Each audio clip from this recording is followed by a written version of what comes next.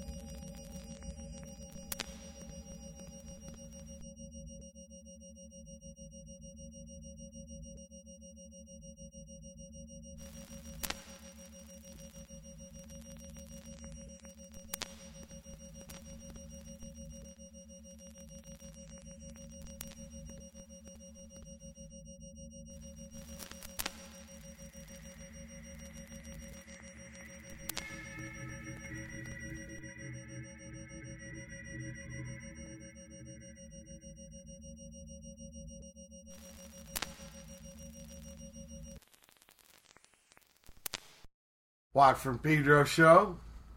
Not at Brother Matt's. I'm in my own pad. It's Tuesday. Last one in September. We started off with dear old Stockholm from John Coltrane, and then Warp from Sawako. And I'm very honored to share with you folks guest for this edition Watt from Pedro Show, Mr. Norton Wisdom, who braved the hell ride traff to come down here and join us. Now, Mr. Norton collaborated a lot together. Last time was 2 days ago here. In fact, in my Pedro town, there was the Tri-Arts Festival. Actually, it was more of a bi-art thing, because I heard there was some feud between parties we weren't connected with. The music was there, the dancing was there, but luckily, Mr. Norton here, he did come forth and represent the arts, even though those other people were boycotting or whatever, having their feud. Mr. Norton Wisdom is a painter, but not your typical painter. But I want to introduce him by him telling his story. So I want to know, where did you grow up, Norton? Well, first of all, let me just say, thanks for your hospitality, and this is taking place in San Pedro, this interview, and I'm always happy when I'm here, man. Yeah, you can tell that he's not from here, because what'd you call the town? San Pedro. That's how you know, man. Immediately his hair on the back of his neck goes, why did I invite this guy to... What am I doing now? I'm getting myself in trouble with my locals. No, it's okay. But, yeah, I usually wait for the end of the show to do those. Okay, all right, man. Anyway. It's much my honor to have you aboard, because we've been working together since... It's got to be the late 90s. Yeah. So a long time, and finally I get to have you on my show. So, where'd you grow up? Where I grew up all over L.A. You're just bounced around. Compton. I was born at L.A. General Hospital. Yeah. And then my dad was kind of a rock on tour and was hustling. And what year was that? When you were born? 47, man. Okay. That's Whoa, I'm sorry to do that to your audience, man. I'm sure they're sitting back on their haunches now. 47? What 47? What's he talking 47? Heinz. No, that's 57. I'm 1957. Yeah. Well, I got a back your pop was So anyway, so it bounced around. He was really one of the great artists in my life. He was art meant everything to him. But he was so mischievous that he was always getting in trouble. He always owned nightclubs. He owned the Hollywood Riviera Club, which was a big nightclub in Palos Verdes, the north end of Palos Verdes. Yeah. Sinful because place. They call that area for some reason the Hollywood Riviera. Though it's between Palos Verdes and Torrance. There's nowhere near Hollywood. Oh no, it's not at all. But it was it looked like a castle. And there's actually the staircases were still there. It's a historic monument. There's a little plaque right there at that crotch, and when my dad realized that the money in the late 50s was in stolen wild teenage parties, which the folks of Palos Verdes didn't go for at all. And when the place caught on fire, they let it burn down to the ground. And this place was very big. It had 2 dance halls, 2 big dance auditoriums, and 5 bars, and a huge swimming pool and a motel, and it was shaped of an old sort of Walt Disney cartoon castle. It was a hangout for it was a watering hole for all the old Marine people in Hermosa and Redondo and in that area. Because that area was King Harbor. I know they got Redondo's got their own little marina there and stuff. At that time, Hermosa and that area of South Bay was very much like San Pedro. It was working class.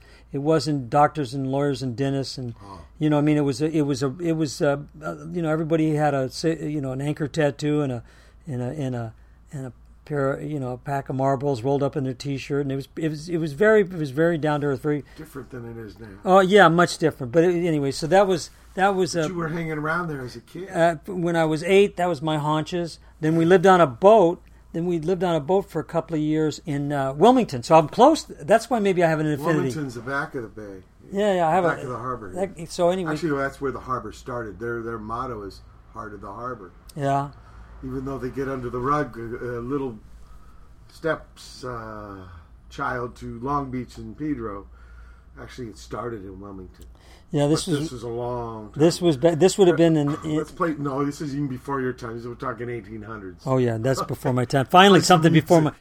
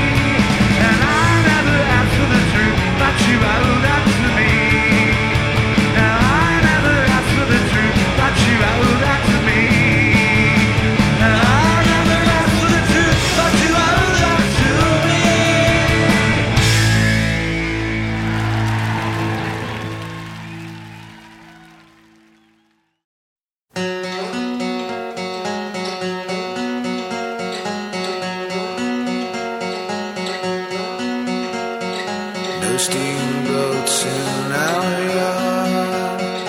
No steamboats in our yard. We don't count. We don't have to count.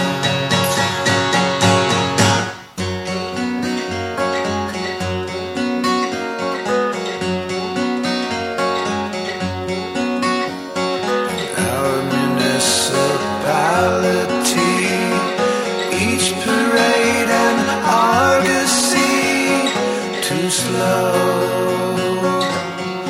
We don't know. We drive too slow.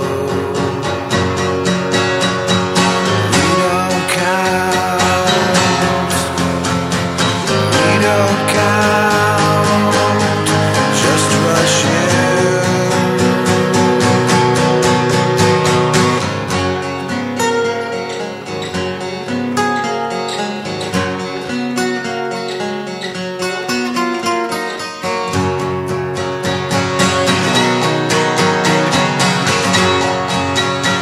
You're clinging to the raft.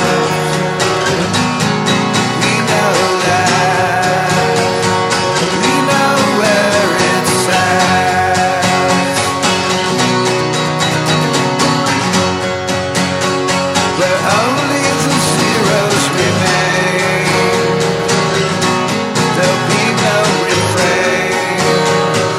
We know what goes down. It goes around. It goes around.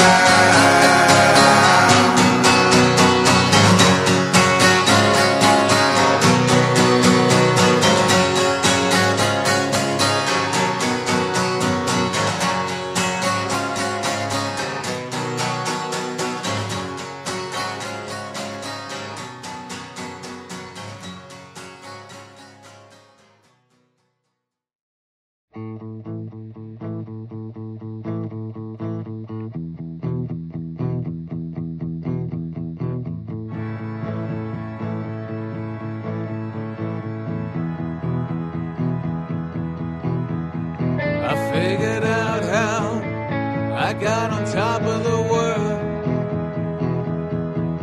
I looked over the edge, and there was nothing to see, only my dreams. It's such a bitch, those double meanings. They're often so misleading.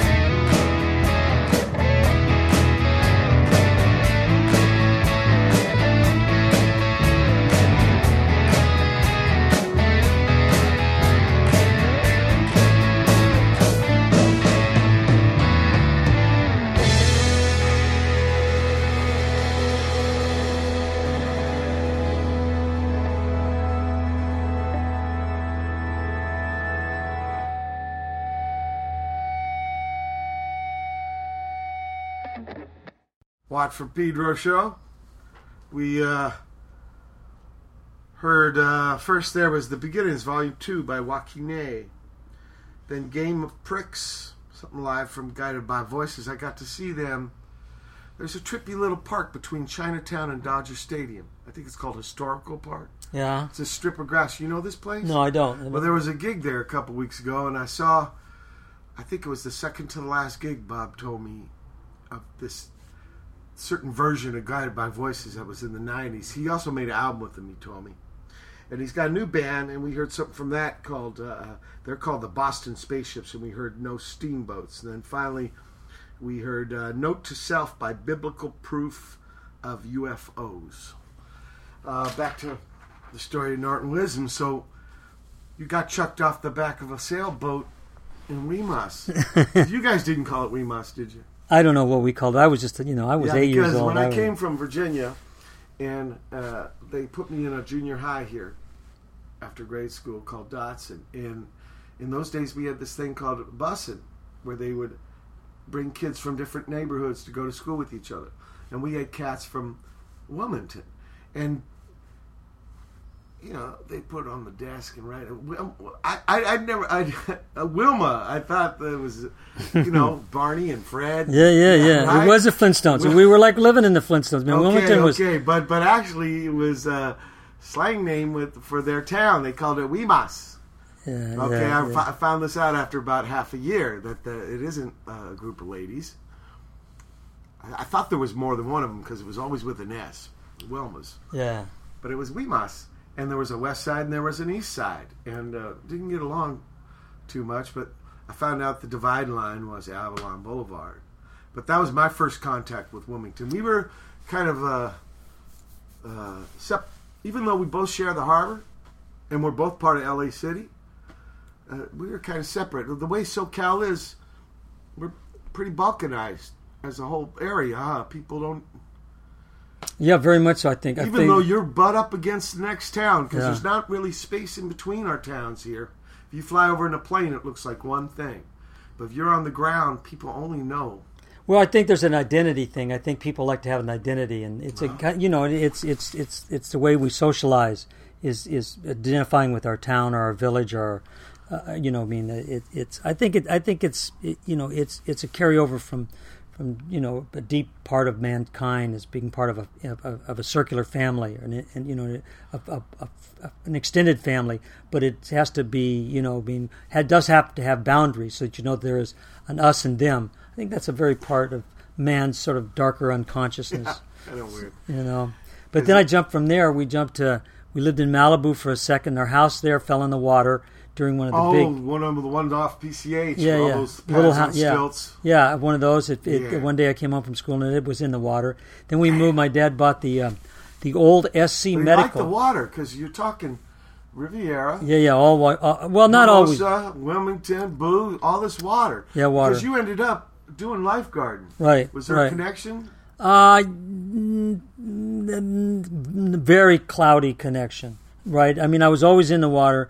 But what was your first artistic experience? My dad took me when I was 14 to Chenard's, which was an old art school, very famous art school down by MacArthur Park in L.A. Downtown, yeah. And since I was 14, he couldn't get me into day classes, so he got me into a night class, which was full of housewives and bus drivers, and then this 14-year-old kid, and so art. I'll tell you my first half hour of art school of my art.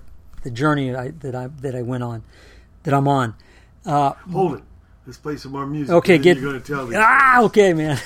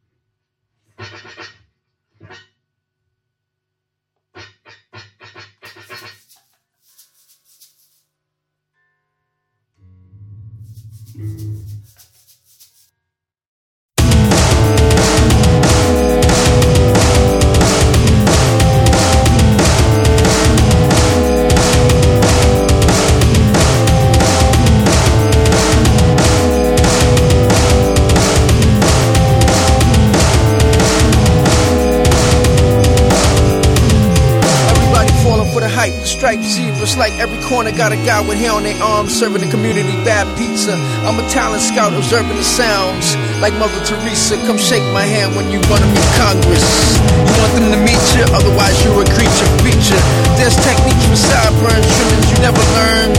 They're grown people on a first grade level, I gotta teach you the false. The fall for the prophets, rapping to those urban coaches in twisted Hebrew. Even with the cyclops out in the middle of their forehead, they know how to dodge and boost, recharge, and act like they don't see you, but they eardrum wait like a passenger for that preview. Number one pizza parlor, everybody put on your jewels and get that extra cheese. Number one pizza parlor, everybody put on your jewels and get that extra cheese. Number one pizza parlor, everybody put on your jewels and get that extra cheese. Who are they? Manufacturers Hanover. I make them a waitress nervous to bring my cup over. They slip too much. And them Sears hard bottoms. Bring your resume up a notch and let my assistant look in your folder. They responding from a silly crowd, screaming to them with club soda. They all move bipolar. With leotards, they sit in yoga. But they play amateur style, slow motion poker. Too much cabaret, you can't tell them they not coca. Which one of them complaining? Are they a lyrical mocha? Crybaby Grady in that black Mercedes. My walnuts on the stove, can't bake these. Don't forget the seasoning, please. Number one pizza parlor, everybody put on your jewels and get that extra cheese. Number one pizza parlor, everybody put on your jewels and get that extra cheese. Number one pizza parlor, everybody put on your jewels and get that extra cheese. Number one pizza parlor, everybody put on your jewels and get that extra cheese. I'ma stay cool because I don't wanna have to use the bathroom stool. You should know my strategy by now. But they won't accept the golden rule. Many stupid try to put gas with their own butt. Going 0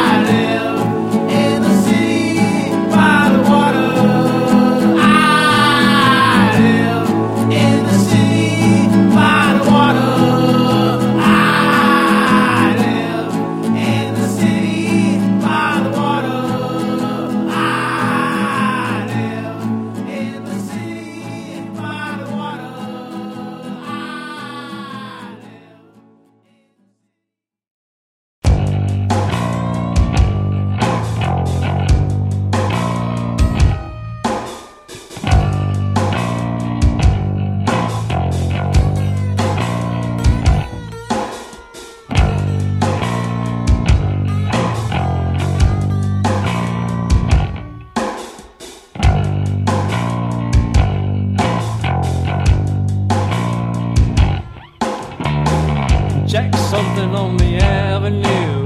A girl on each arm enjoying the view. One named life and one named death. He couldn't decide which he liked best. She was a pretty girl with pouty lips, soft curves and rounded hips. She was happy with him or someone else. If she was ever unhappy, you couldn't tell. She was happy with him or someone else. If she was ever unhappy, you couldn't tell.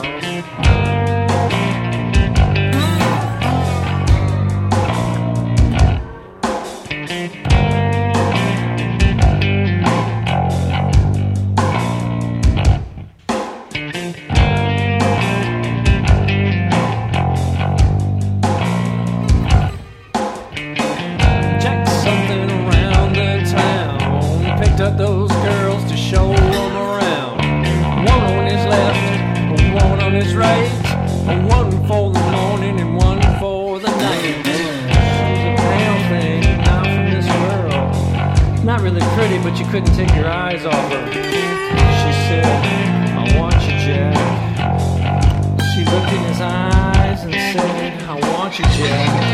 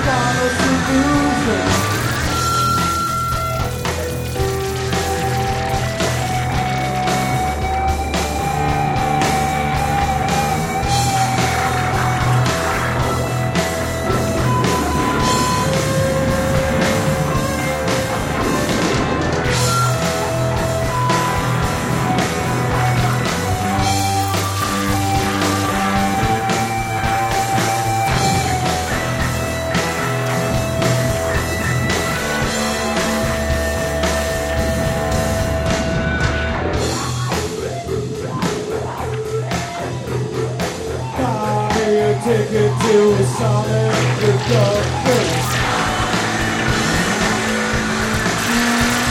The guitar's gonna sound like a creepy destructor.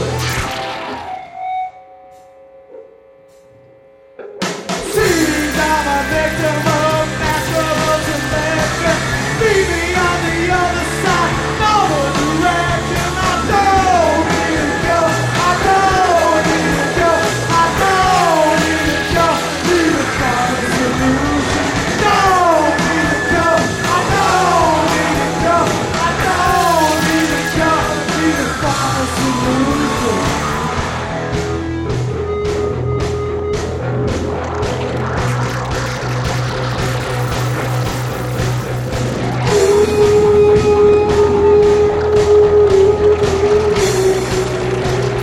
Solution.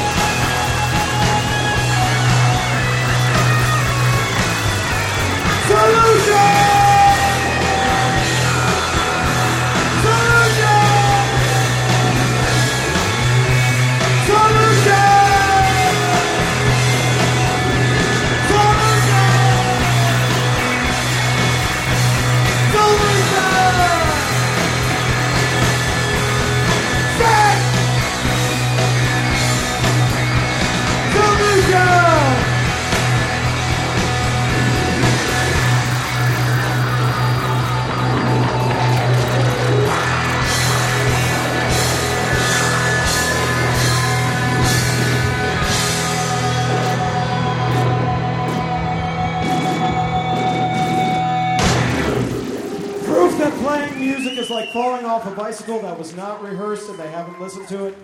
Thank you very much for Home and Garden with Tom Herman. One of the best guitar players ever to come out of Cleveland, Mr. Tom Herman. One of the greatest rhythm sections in rock and roll, Scott Krause and Tony Mamone. One of the most genius noisemakers in the world, Robert Wheeler. And I'm some guy named Keith. Thank you very much. Watt from Pedro Show. Just heard Final Solution, something live from Home and Garden. That's a Perubu show. From last month, a reunion of all those cats that lived in that apartment in Cleveland there that ended up in the band. And before that, something off Tom Herman's solo album. He was a guitar player, Perubu, called Jack Something. Before that, we had City by the Water by Todd Congelliere. Todd Conge was in the band after us when we worked the thing Sunday. Yeah, he was great. They were great, Underground man. Railroad to Yeah, Candyland. I couldn't buy their CD fast enough. I was so inspired by their. Yeah, he's a great cat, man. He really is. He's not got the his own trumpet. label. He's not the trumpet. He's put out over 100 records. Whoa. He's not the trombone player. No, he's a singer guitar. Okay.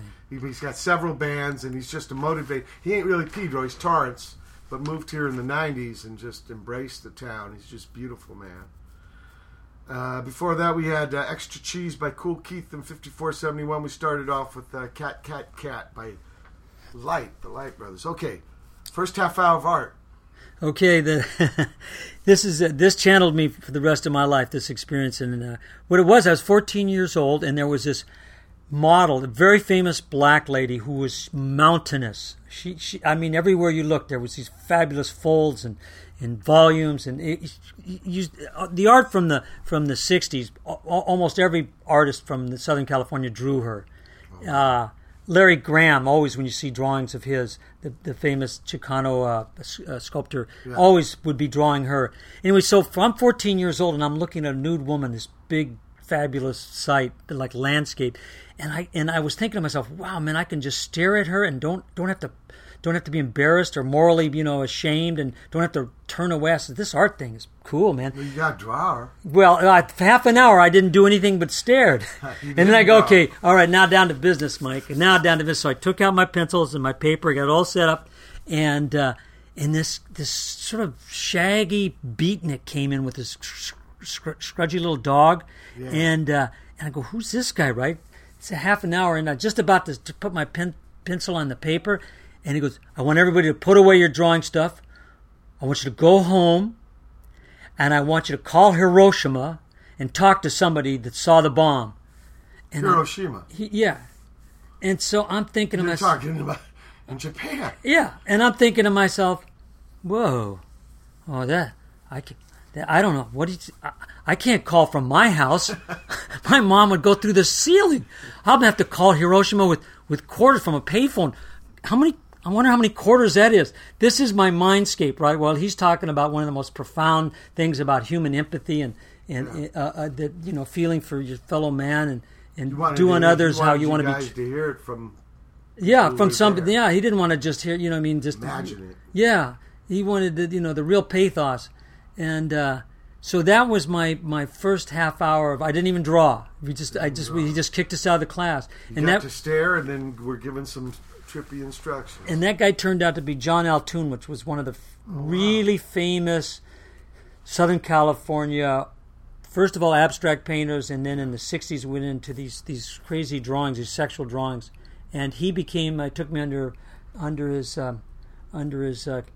evil cape, his evil beatnik cape, and turned me on to Gorky and all these great Armenian artists who had come from New York to the West Coast, and showed me how to use colors and the intensity of art and to put my feelings onto the page. And anyway, that's your mentor. Yeah, it was my mentor. And then he would take me to coffee houses. I was 14 and then 15, and we'd listen to jazz musicians at I don't know if you know Venice West. It was an old coffee house in Venice, crazy as really, half the crowd was cross-dressers and the other half were total beatniks, and poetry and jazz. Red Holloway played there a bunch. Anyway, I would draw the whole time, and the artists would draw. There was no division between these different disciplines. You never think about art, drawing, painting, and jazz and music as being different. It was all just the same consciousness. I think that's very healthy. We're at the end of the first hour of the September 27, 2011 edition of Pedro Show. We're going to continue with Mr. Norton Wisdom. So I'll tie it for hour 2. September 27, 2011. It's the second hour of the Watt from Pedro Show.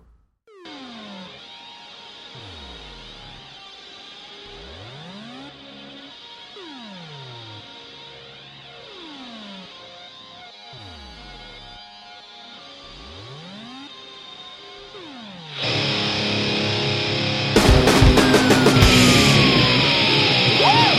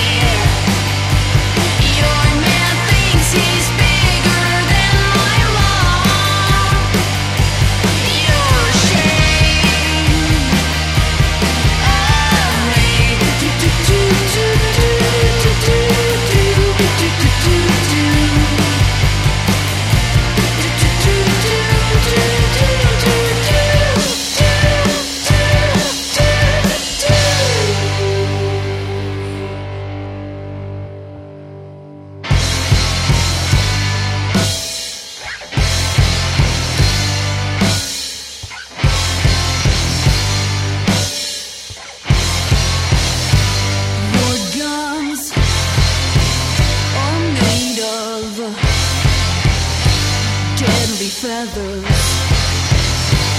My death asphyxiates your golden matters. Henry Miller goes in deeper, deep like a scab, rich like a knife.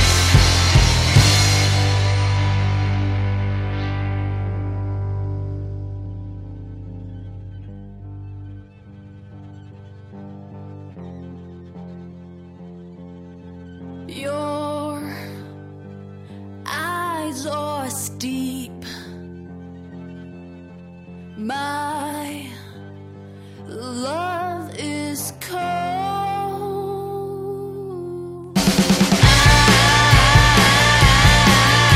I'm green when you're kicking me.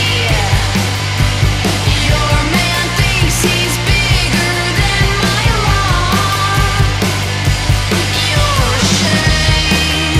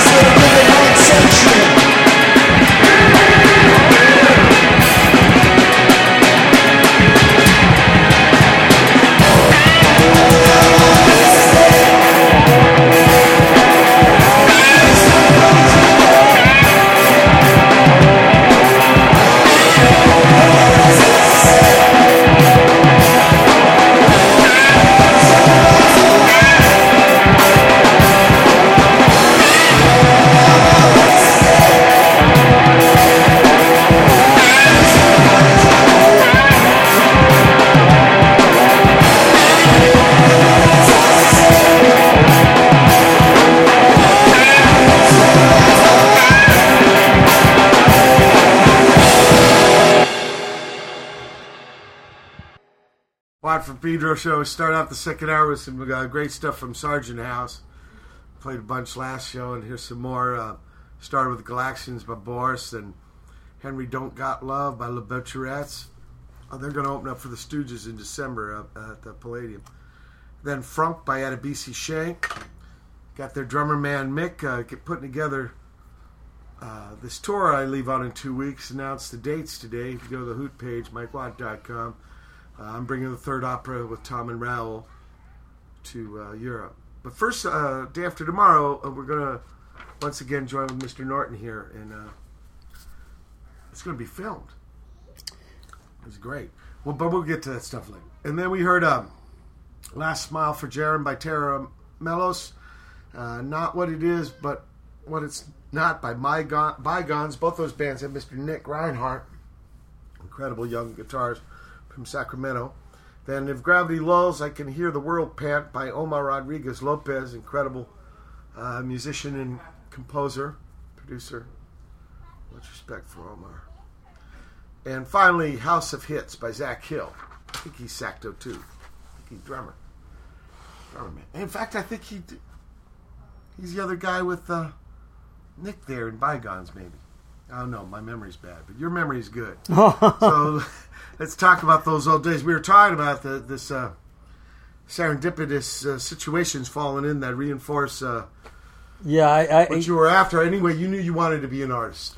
I wanted to be an artist, and I wanted to be a human being. I wanted to be not part of the problem. I think that was what came out of the beatniks. Okay. They didn't want to be part of the problem. Yeah. And so, and also the fact is that there was no barriers between disciplines. Right. That you it was still small enough where the big machine kept its hand off. Yeah, they didn't have it in classroom. They didn't break it down into classroom. It had been co-opted for marketing schemes and exactly.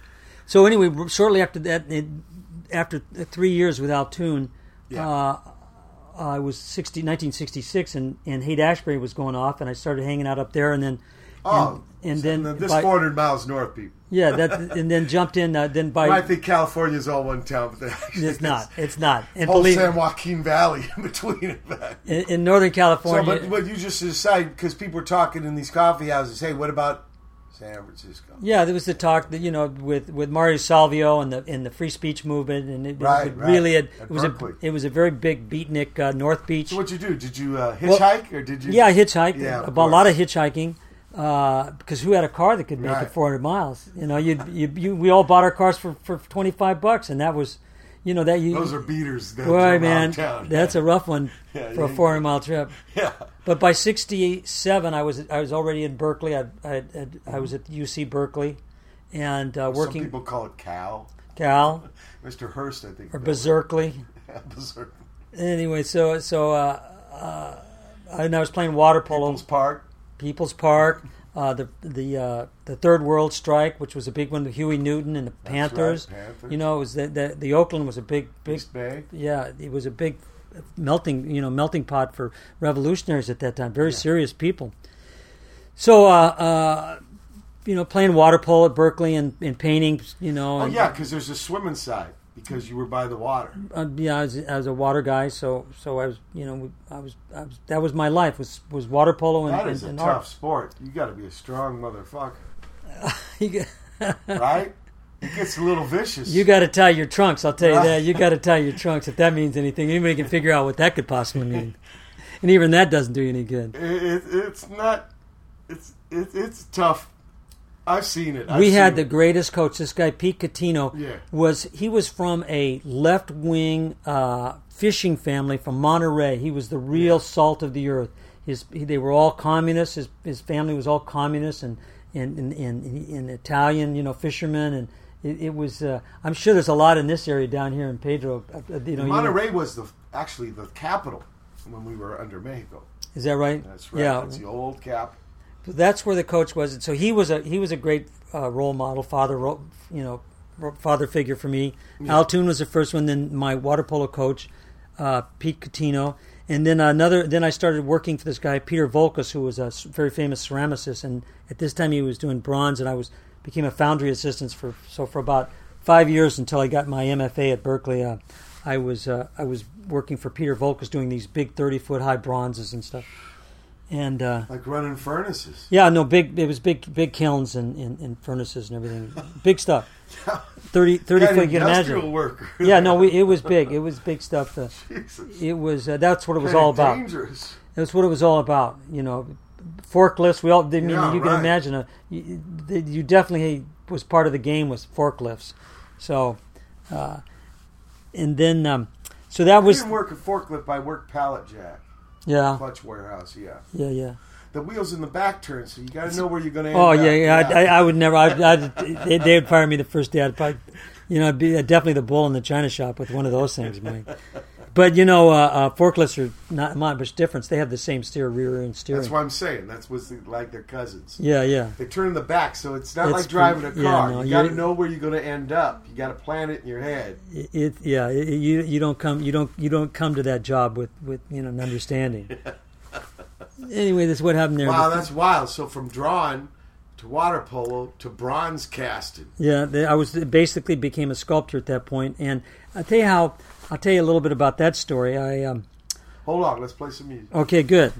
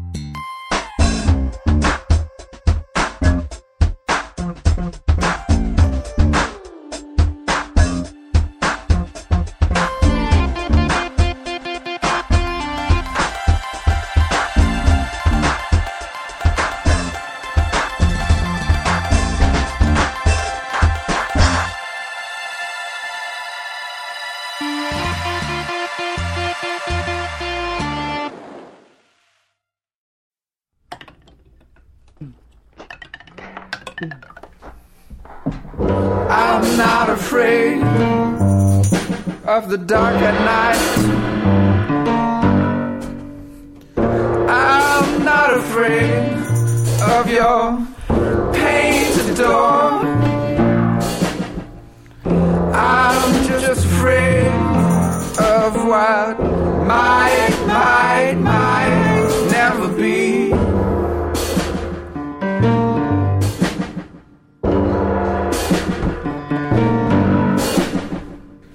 I'm not afraid. Painted door. I'm not afraid to hold you tight.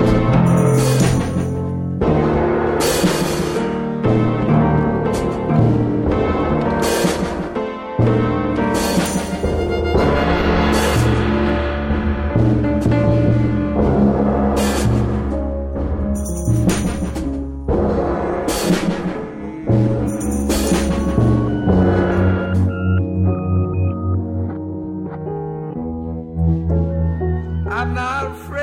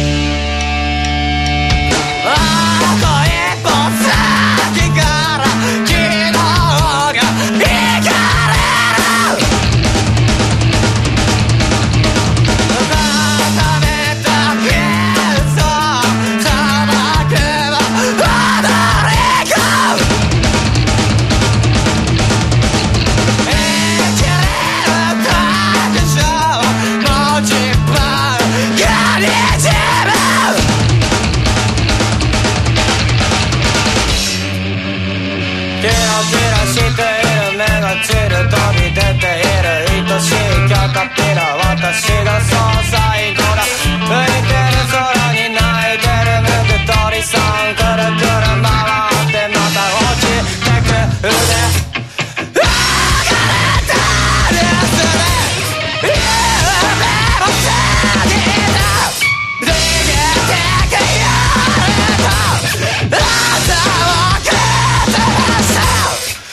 ギターみたいな下げ目の彼方両方足から休めが見えてる転げた骨組み広げて家立ち北から500で連なる星から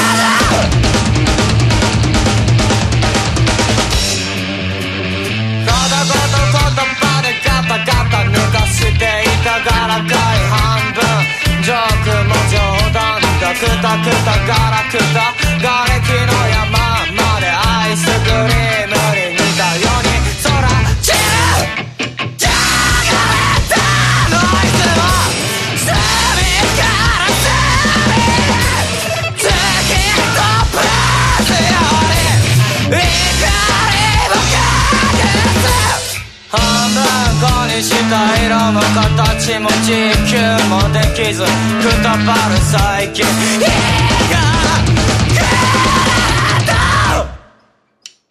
誰もいない街隅っこすぐ荒らしたパントマイムシのようで奇妙だな SUR は空から沈んでくぼちくれたから街焦がれた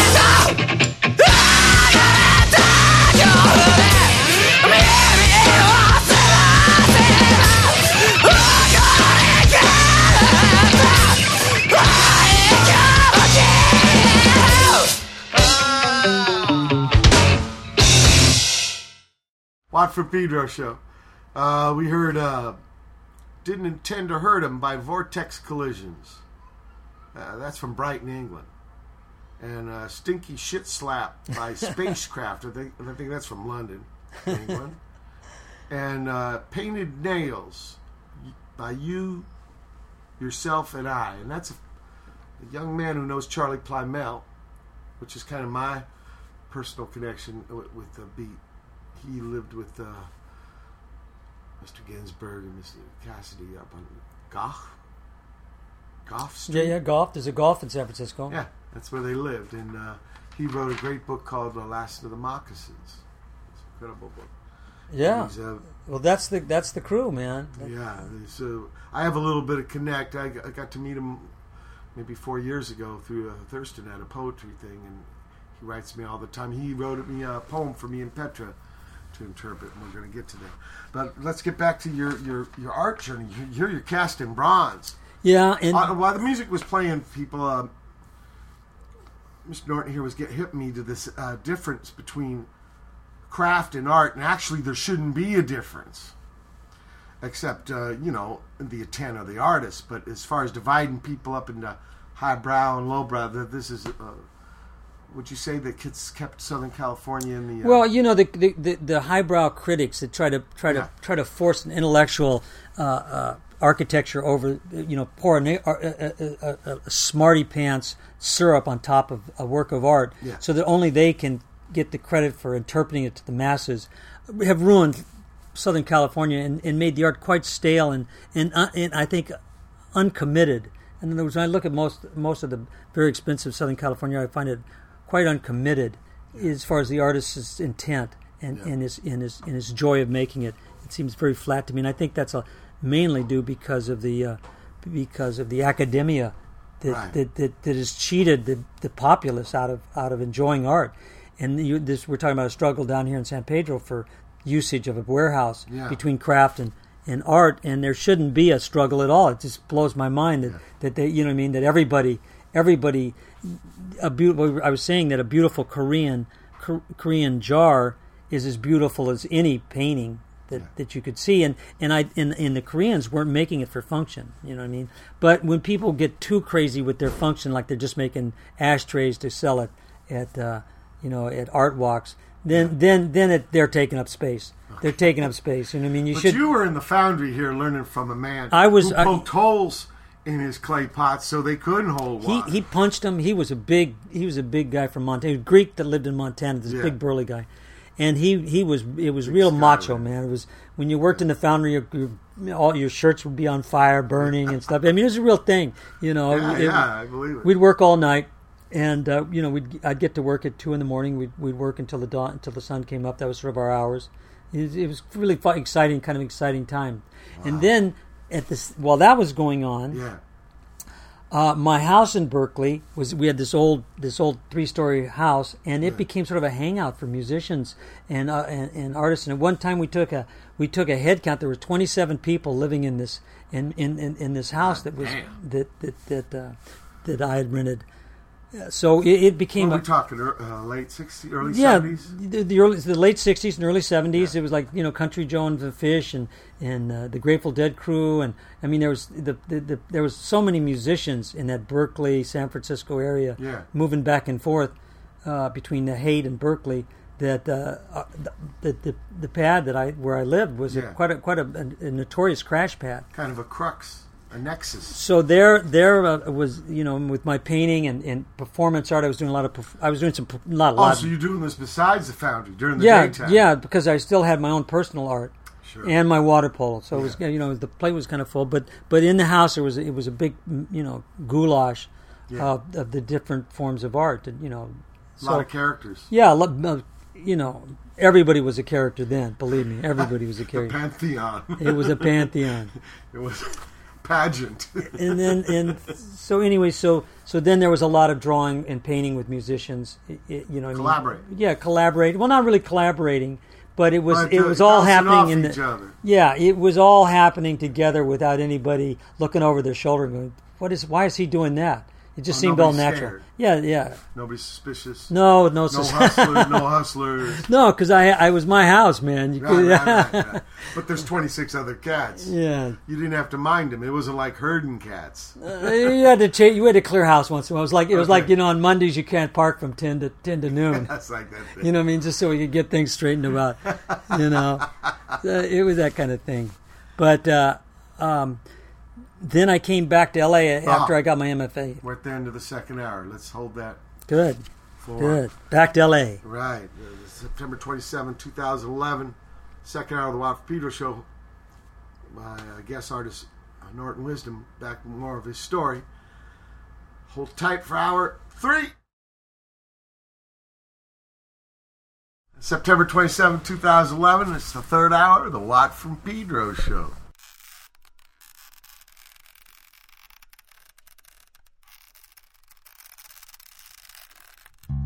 Dragging her feet down to the shore, hoping to meet him. 38 years since he was gone in a big foreign ship. Carved on his chest somebody's name next to a bleeding heart. Bottles of rum drowning his pain and song of lost love. You heard him sing, you saw him cry, and then you kissed him.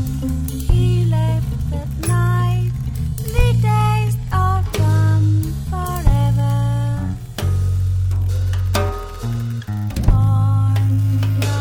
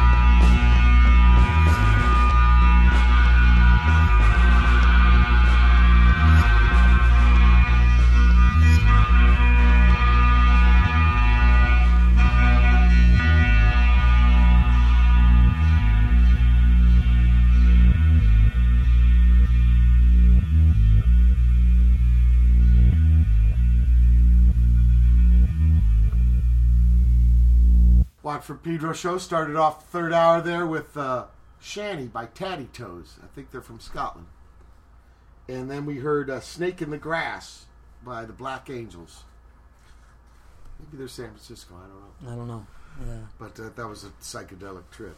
Now, from this pad in East Bay up NorCal, you decided to come back to SoCal. Yeah, what got me back is I started to teach at Berkeley. I started to teach art, and I got a call in the middle of the winter from the head of the Zuma Beach lifeguard saying he had a full-time job for me. I left that night. Zuma Beach, people, is Malibu for those that don't live in Cali. Yeah, it's northern Malibu. Yeah. Anyway, I was offered a full-time lifeguard job, and out of the blue. Out of the blue. Well, I know I'd worked hard. I mean, I was in line for it, but when it came, why? Because of the water polo? No, but because I'd become a lifeguard in during the summers. I'd come home from Berkeley and lifeguard up in Malibu. Oh, you said you already had boot camp. Yeah, in '66 I had taken the test and became a lifeguard. So summers I'd summer here, and then winter at Berkeley. And when I was offered in I think '73 a full time job, and I was teaching at Berkeley, I didn't like teaching. It was just not. It was kind of a babysitting thing, and I in the B. You didn't see any students there that were you just a few years before?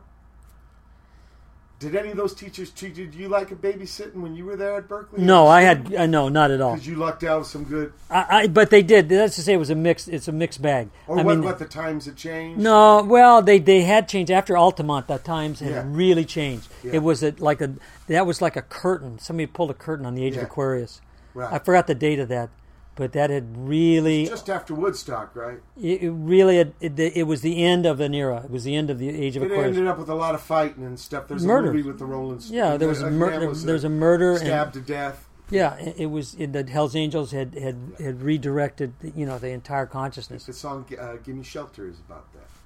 So I drive through Altamont Pass when I'm going up to play the city. Yeah, that's where they got all them the first wind farm trips, and it's also got Livermore's there with the nuclear triggers. Yeah, that's the paradox of Berkeley, man. Mixed up the trip. Here's Berkeley. It's supposed to be. But anyway, so the school, you say that the things have changed. Yeah, anyway, so the point, I wanted to be a lifeguard at the beach. I didn't want to be a teacher. I thought teaching would interfere with my creative energies. Stifle? Yeah, I think so. I notice that most teachers don't paint. Generally, it takes, unless you're a celebrity teacher that they just bring in because you're famous, right? And you don't really have to teach classes. They just want you on the roster. Persona. Yeah, they want you on the roster for prestige. Yeah. It's like having a bunch of Nobel laureates at Berkeley. They had 11 when I was there, but none of them taught. I mean, I actually took a class from Teller, who was the guy that was the inventor one of those bomb guys. Yeah, he was the inventor of the hydrogen bomb. So me wearing a no war shirt for for 12 years, I'll probably be known as the guy who studied under Teller. Or that'd probably be my epitaph, right? Just when I die, it's like I want to be known as a minute. Right? Yeah, I know. It was the lottery. I know, but I mean, you know how it is that you want your epitaph to be about. You were complicit. Yeah, that you wanted to be about. He was a man of peace, and then your hands are dirty and filthy and soiled. And then you die. I remember his spiels. He was ridiculous. He wanted to dredge bays in commercial bays in Alaska with hydrogen bombs. Yeah. That was his theory on how to create a commercial bay. Quick construction. Yeah. Well, anyway, that's anyway. So you're in Boo. So and I come down to Boo, and I'd been but this time I'd been accepted into a lot of galleries showing all around this country, and in galleries. But the Vietnam War had heated up so bad, it became so depressing that I no longer wanted to be part of the problem. So I withdrew from all my galleries and just decided to go into my studio and paint. So for 8 years, I never left my studio, never showed anybody my art. I just stayed in my studio, which was on Adams, between Crenshaw and La Brea, which was called the Boulevard. I mean, Adams is the hood, buddy. Oh, I know. I worked at 43rd and Crenshaw for an old lawyer. Yeah.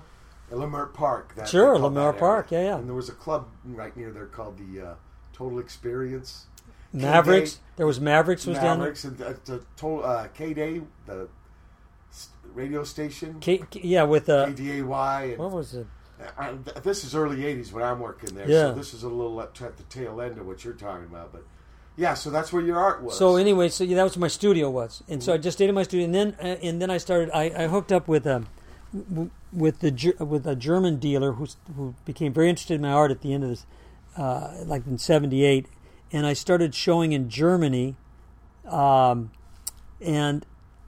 through this dealer, I got introduced to a lot of musicians, and who became one of my best friends is Zam Johnson, who was the last touring drummer with Iron Butterfly. He'd been on the road for a year, and when he got off the road, he just came into my studio and set up his drums, and we started bringing in other musicians.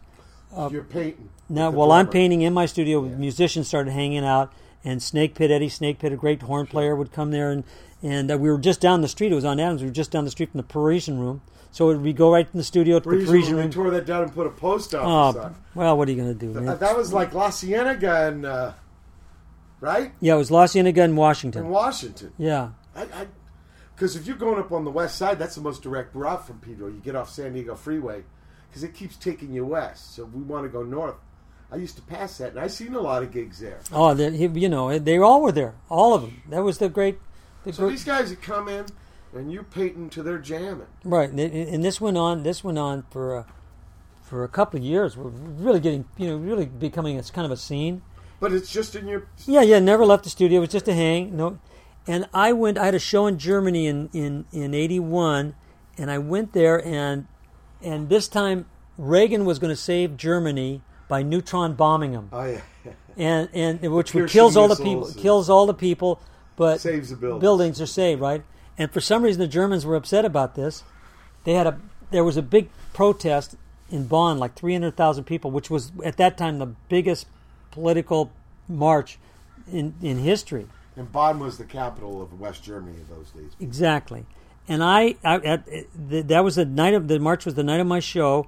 And that night I had dinner with Werner Herzog, who was a filmmaker, and a great German sculptor, Nikolai Tregor, and we said that we just can't any longer sit by the sidelines and be artists in our little ivory towers. We have to get involved with these big issues. Yeah.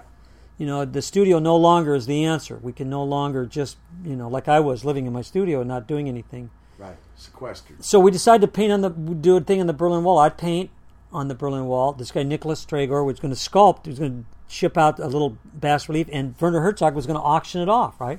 And nobody thought in '81 the wall would ever come down, so we thought we'd make these deeds up, and these rich people could buy these. I own part of the Berlin Wall. Here's my deed, right? We'd do this whole spoof on this Berlin Wall thing, and well, what happened was before the dinner was over, Werner Herzog and I got in this insane argument. He said that he thought the height of American culture was this guy Dirty Harry who was on cable TV, and he would have a trench coat and he would expose himself to women walking around New York and then interview them. And he thought that was brilliant. And I knew about this guy, but I thought he was kind of a jerk. But anyway, the fact that I didn't agree. Debate. I didn't agree with Werner. I didn't say, oh, that guy's the greatest. I just kind of shrugged it off. He went nuts, right? That I was an idiot. For not acknowledging his good taste. And that I was an idiot. I knew nothing about my people, my culture, right? Oh. I was really out of tune. Oblivious. And he had just come back from the Aspen Film Festival where the film in Brazil, what was the film with Mick Jagger? Anyway, he was on the top of his game. They had considered Werner Herzog the guy that saved cinema because he was raw and front line and stuff. Anyway, while he was yelling at me, right, I was looking at him because he'd just come back from Aspen. I says, he had the big cowboy belt on, right? And I go, wow, that's a nice cowboy belt. That's a nice belt. And he goes, yes, it's Aspen. It's cowboy. It's the real thing. You should know about it. And on the belt buckle was an etching of a very famous German academic drawer from the 19th century, Heinrich Klei, right? A real famous drawing, but it was German, right? On this cowboy thing, it was kind of a cowboy thing. It was two guys on a snail racing, And I go, whoa. I go, that's great, man. I go, I love the fact they put a German, and he goes, it's not German. He went, right, anyway. And he was trying to impress his I'm not even going to go who he's trying to impress. Okay. So anyway, that fell apart. And so doing the Berlin Wall thing was off the table. Yeah. And I had a mural to do in the Black Forest in this castle. So I went up to the Black Forest, and when I got there, I went for a run in the Black Forest. Went to this, and, it's very Wagnerian. Toadstools. Schwarzwald. It was up in. That's Black Forest in Germany. Yeah, it was definitely a Black Forest. It was full of gremlins and very very Wagnerian. Kobolds. Big mushrooms and toadstools. But I had an epiphany at the end of this 5-hour run that was do what you do best, but do it at the Sistine Chapel. Whoa. And so here I was given this get riddle. to the Vatican. Here was this riddle, right? Do what I do best, but do it at the Sistine Chapel. So Michelangelo on his back. I had to figure out what this meant. And go paint on the ceiling. And do you want to should I drift on to this? Let's play some music and we'll drift over. All right.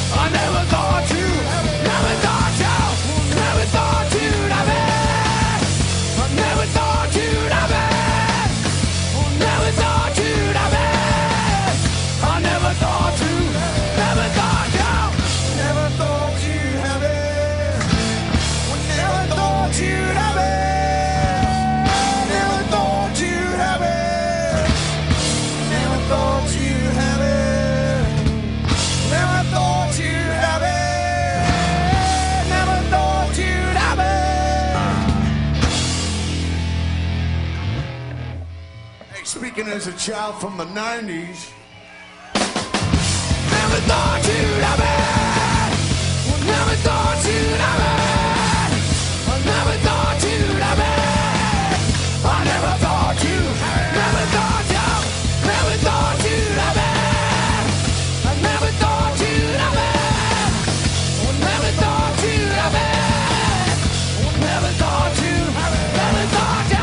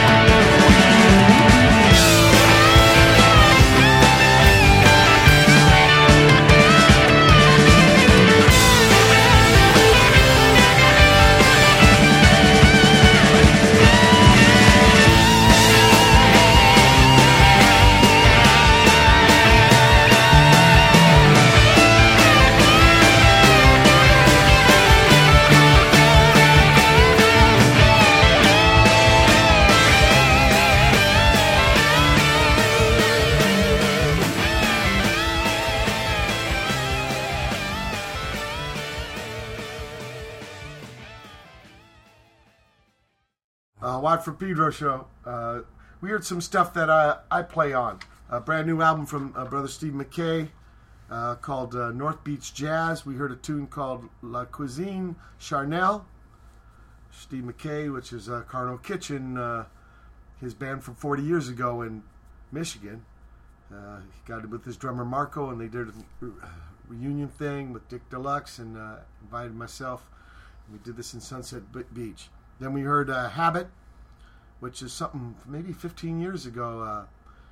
Ed Vedder singing, playing guitar, Dave Grohl on the drums, and me on the bass. We did a tour called the Ringspiel Tour. 16 years ago. And then finally Effigy, which was I was invited to play a bass. Alan Woody had passed away, and Government Mule was working with different bass players, and I got to. Well, I like that flannel. Warren Haynes told me, let's do some Creedence. So he put Ramble Tamble together with Effigy, and that's what we heard there. Now back to the story. Oh God! All right, we're gonna move into this this riddle that this epiphany I had in the Black Forest that said, "Do what you do best, but do it on the Sistine Chapel," and well, what I do best, I'm an abstract painter, right? That's what I do. I'm an abstract painter. I believe in, that these unconscious images really have emotional connections with us. Make it speak through symbol. Yes. So that's what I do. And so I go, the Sistine Chapel, what does that mean, right? The Sistine Chapel, like we were just talking a few minutes ago, was actually the line between the pagan era and the Renaissance, because Michelangelo had a lot of the Greek gods were represented on the Last Judgment, and like you said, the Renaissance was the humanism, and that Adam was as big as God, which is saying that the man now is the measure of all things. So this was the difference between the pagan era and the Renaissance, and also between good and evil, because hell. So it was a wall. This was the wall between all these different. And I left that night from the Black Forest and went to Berlin. Wall between good and evil. Yeah. It was the Renaissance wall was the Sistine Chapel between good and evil. There's a parallel universe. And then our wall between between the Soviet Union and the free market, right? Between the authoritarian Stalinism and the free market was the Berlin Wall. Yeah. So that's how I think. I'm going to go to the Berlin Wall and do some abstract paintings on it. I'll just do what I do, right, and see what happens. Oh, so yeah. No political agenda. No Werner Herzog. That shit was that stuff was dead. That wasn't going to happen. You unhitched that wagon. And that wagon was definitely unhitched, Mike. Broken wheels. So I went to Berlin. I went that night, and then for the next 2 days, I tried to find a place in West Berlin where I could paint on the wall, where I could do my little abstract. And the Polizei kept chasing me away because the Berlin Wall was their cash cow. Yeah. This was what the symbol of Soviet oppression was, and they didn't want anybody to touch it. The rule was you don't paint on the wall, you don't touch it. This was 1981, right? With the 300,000 people still marching in Bonn. Reagan about to start the nuclear war, and me sitting there with my paints and brush looking for a place to do my little abstract painting, right? So this was the environment that was happening. And finally I realized I wasn't going to be able to touch the wall, so I had to jump over the wall into East Germany in a place called Wedding, which is the Turkish area, so I wouldn't be bothered by the West German police.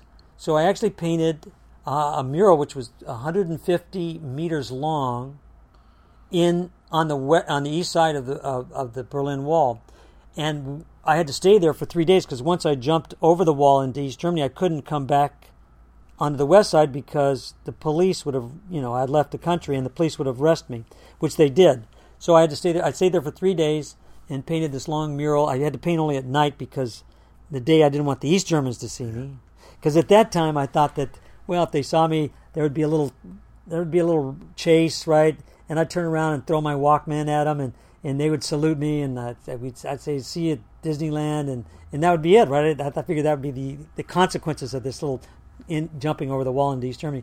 But I found out later that they had shot 500 people to death that year right? And I was surrounded by self-shooting machine guns and minefields. Yeah. So in my naivete, right, I did this big long thing. Then and the third day I left, and I was arrested by the West Berlin police for leaving the country without a visa, and then re-entering it without a visa, but I was flown out of Berlin by the police, and I didn't get back in for 4 years. I kept trying to get back in, but I couldn't get permission because Berlin was not part of. Oh, I know. I played there in those days. Yeah. Checkpoint Charlie. How about SO36? How about SO36? Yeah. I played at That SO. club. I played there with Black Flag. Oh. Minutemen in Black Flag. It was an old butcher. It was the whole. shop or It was something. yeah. They turned into a club or something. Yeah, like the Slaughterhouse or something. Kreuzberg they style. told me that was the punk area. Yeah.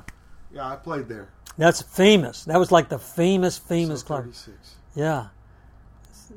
Wow, so we share that. Yeah. Now look, you hook up with Nels Klein. So then I came back after that, and we decided, Zam and I, the last drummer from the Iron Butterfly, decided we'd start playing the punk clubs. If we couldn't do this in the studio anymore, the world was too crazy with the imminent possibility of a nuclear war and everything falling apart. We thought that at this point we were going to take what was going on in my studio out to the punk club. So we formed a band called Panic, which was with Snake Pit. Eddie Snake Pit was an insane horn player. Yeah. And Zam on old Moog synthesizers. He had the old patch cords. Took him 45 minutes to plug in, and drums. And we went out on this, and I had my big screen then, which was a 12-foot by 8-foot plexiglass wall of light that I painted. And this is what we do, and we'd go into to Cathay de Grand. Yeah. I mean, it was a big deal, big operation. I brought all my stuff in a trailer, and we played all the clubs, Madame Wong's. And what, Nels was on the bill? No, but we started playing in the early 80s. We started playing this place called the Taurus Tavern, which was a dyke biker bar in Venice. And Nels used to come there when he was a kid and check. He grew up in Santa Monica. He was in that area, so he'd come and check out our scene because we'd kind of got a reputation. What's his name from KCRW? Tom Schnabel was always giving us the horn. So we had quite a following in those days. So Nels would come and check out our scene. So that's before I even met him. And then later, when he was doing the Monday night, New Music Mondays, the Crocodile. I forced myself onto him. Right, I used that That's just on the west side of Pico. Yeah, and so I forced myself into getting every hoisted myself onto stage with his Nels Klein trio. Right. And started performing there regularly. Bob and Michael. Yeah. Don, was it Michael or Don? Michael Preisner on the drums. Oh, yeah, and who was the bass player? Bob. Bob. So anyway, I kind of forced myself on Nels and started painting. Because that's our connection. Because when me and Nels start playing with Perkins in a band called Banyan, Nels suggests, I know this painter who can interpret gigs. Yeah, and then and I'll tell you about my first gig with you guys. It was at that club on Pico, and I think there was that Arctic somebody was playing with opening, or Banyan was opening for the Arctic. I forgot who it was, some cat. Anyway, I wore a dress because I thought this all you rock stars wore dresses, right? I just figured that's what the thing was. So I wore this dress. And I got to the club, and Perkins introduces me to Nels introduces me to Perkins, and Perkins looks at me. I got the dress, and he goes, "You're the painter. You're over there." Right? That was all he said, right? And I went, "Whoa, okay, right." And so of course, I'm the only one in the dress, right? And this went on until we did the, all I know is Perkins looked at me, right, and he just said, "I used to wear dresses," and then he goes, I hate what I'm wearing. And at that point was probably the last time I ever wore a dress. I said, I don't need to wear them anymore, man. And I made my point. But anyway, then I got to travel with you, Mike. I got to go on the road with you, which was some of the great stuff, man. To get to hang with you and personally, get to watch your mind work. September 27th edition, Watt for Pedro Show 2011. Keep your powder dry.